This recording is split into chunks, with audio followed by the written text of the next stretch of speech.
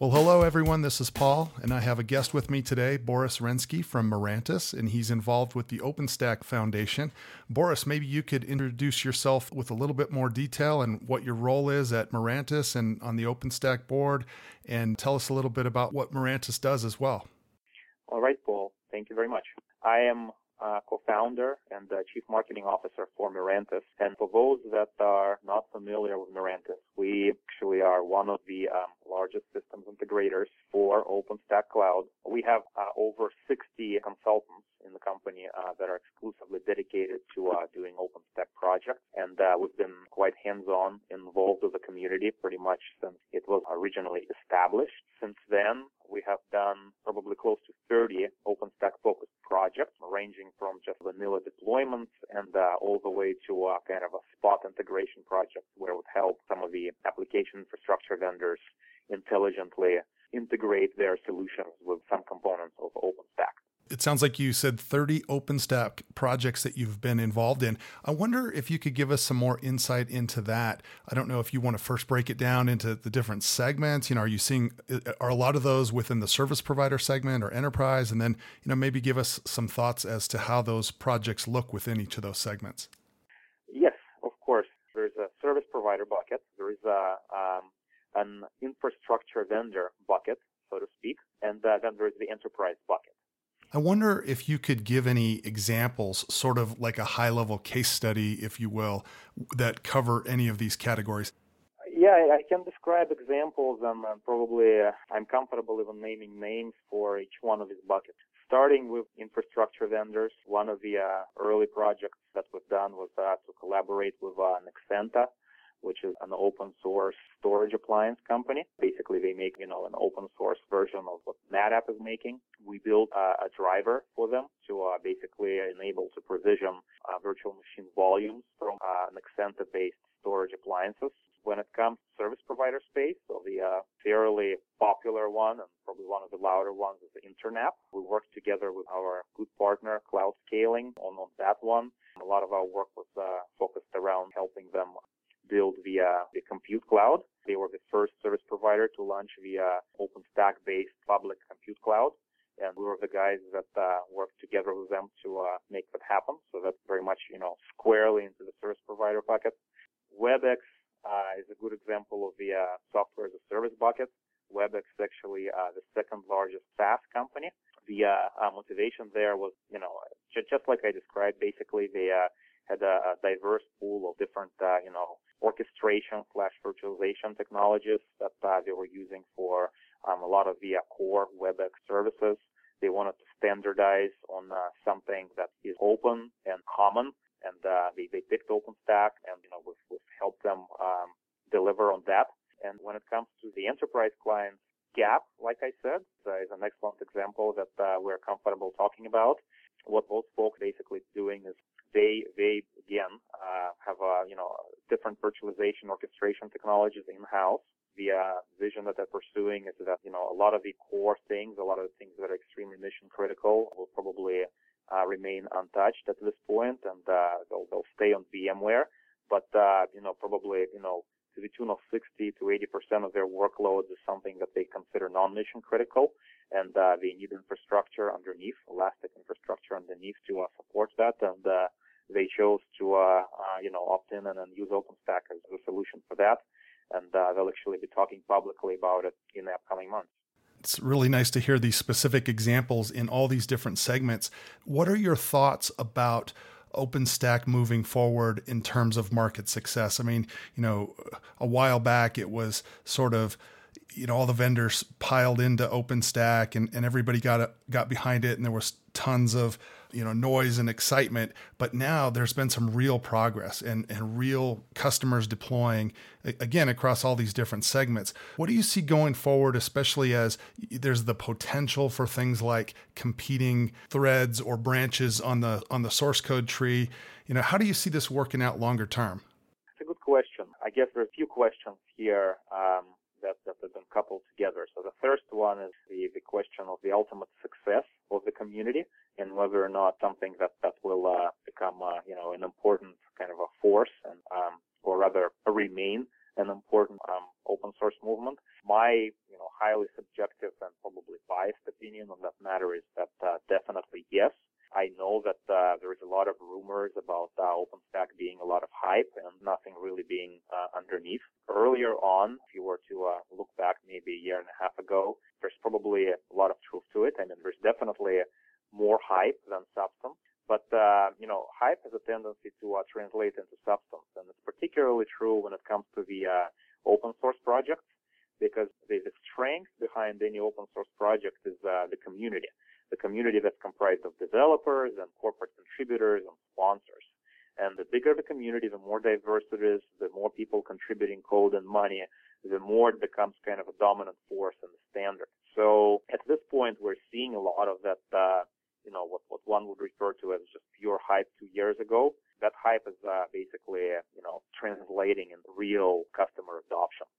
If you just compare OpenStack momentum from the standpoint of the size of community and just, the amount of press coverage that it gets, it's definitely by far the most popular open source, infrastructure as a service community, so to speak, which means that it's destined to succeed, in my opinion. It's maybe, a little bit short-sighted, I don't know, but I think that's pretty much a done deal. OpenStack has won the, open cloud wars.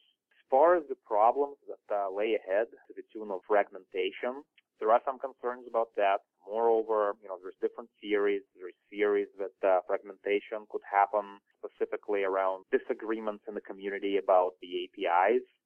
So, the OpenStack has its own API set of APIs that are derived from Rackspace's APIs.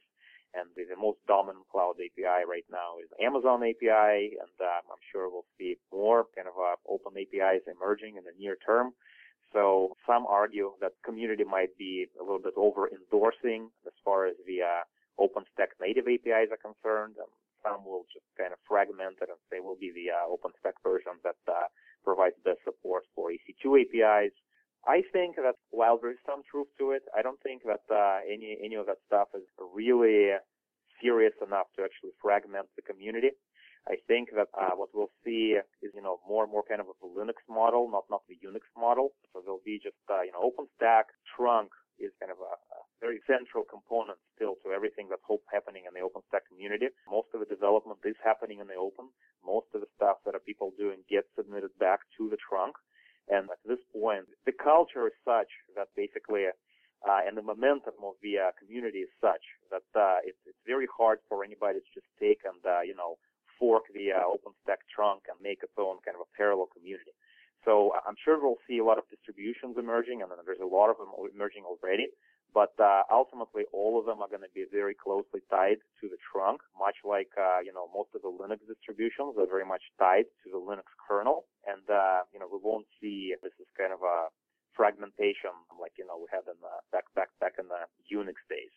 I think that just simply the OpenStack is kind of past that threshold where there's this combination of the culture of submitting everything back to the trunk and the fact that it's not that easy to fork and make it anything that's value add beyond that. So I think we'll see much like it will mimic a lot of the Linux model. I think as far as the community model is concerned. And then moving on to sort of the OpenStack Foundation itself and the dynamics of that organization, it sounds like there's something like 24 board members now. So the question is, how effective are the board meetings and how do things work? You've also got a number of big corporate sponsors. So how do you feel all that's working out? It's working out surprisingly well, I would say. Naturally, the 24-person board is something that potentially affects the foundation's ability to quickly make decisions, and I understand the common concerns around there.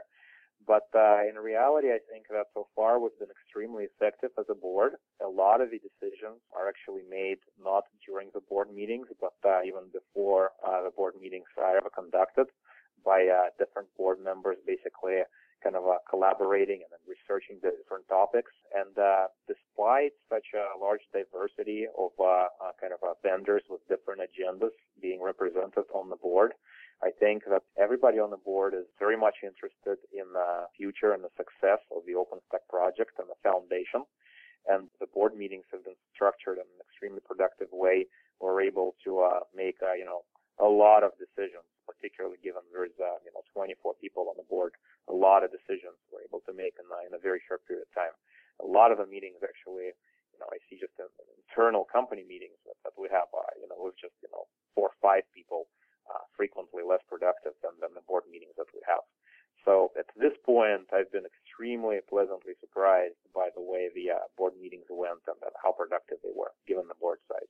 I know there was a bit of controversy recently when VMware was being considered and then finally accepted onto the board, I guess, as well as becoming a member of OpenStack. What was your perspective on that?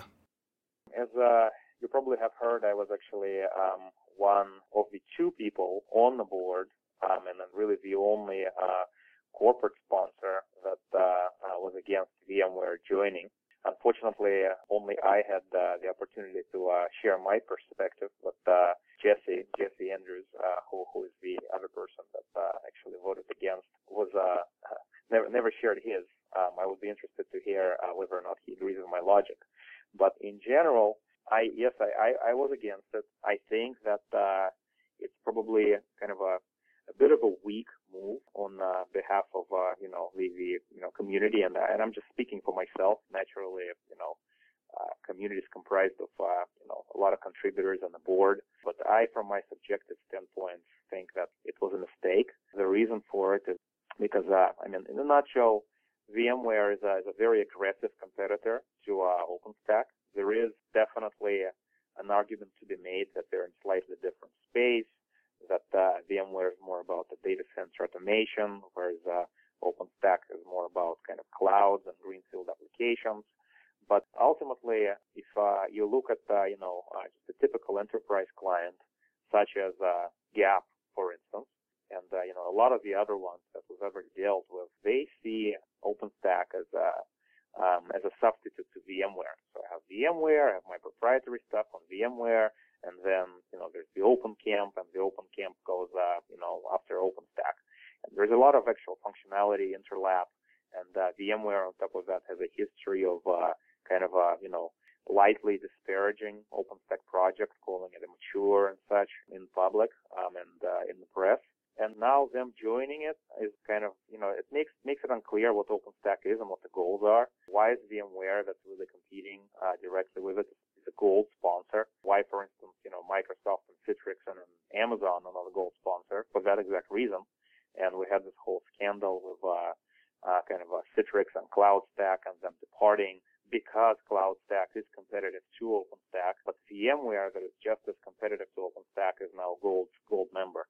So it kind of dilutes the high-level goals and the values that the community has in front of it in the eyes of the enterprise buyer.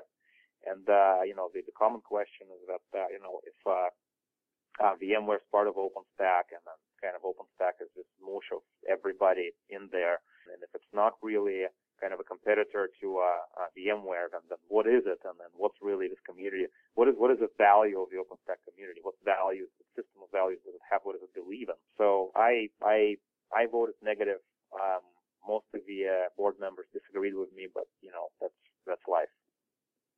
Well, it sounds like there are a lot of points that you raised there, and it's going to take some time to let things play out and see how it really turns out. So definitely thanks for sharing your perspective on that. I know it's a complex one. And also, Boris, I wanted to just thank you for taking the time to join me today and sharing all your great information on OpenStack and these market segments and kind of the adoption and what's going on with the OpenStack Foundation. So thanks again, Boris, for joining us. Thank you very much, Paul. I enjoyed it.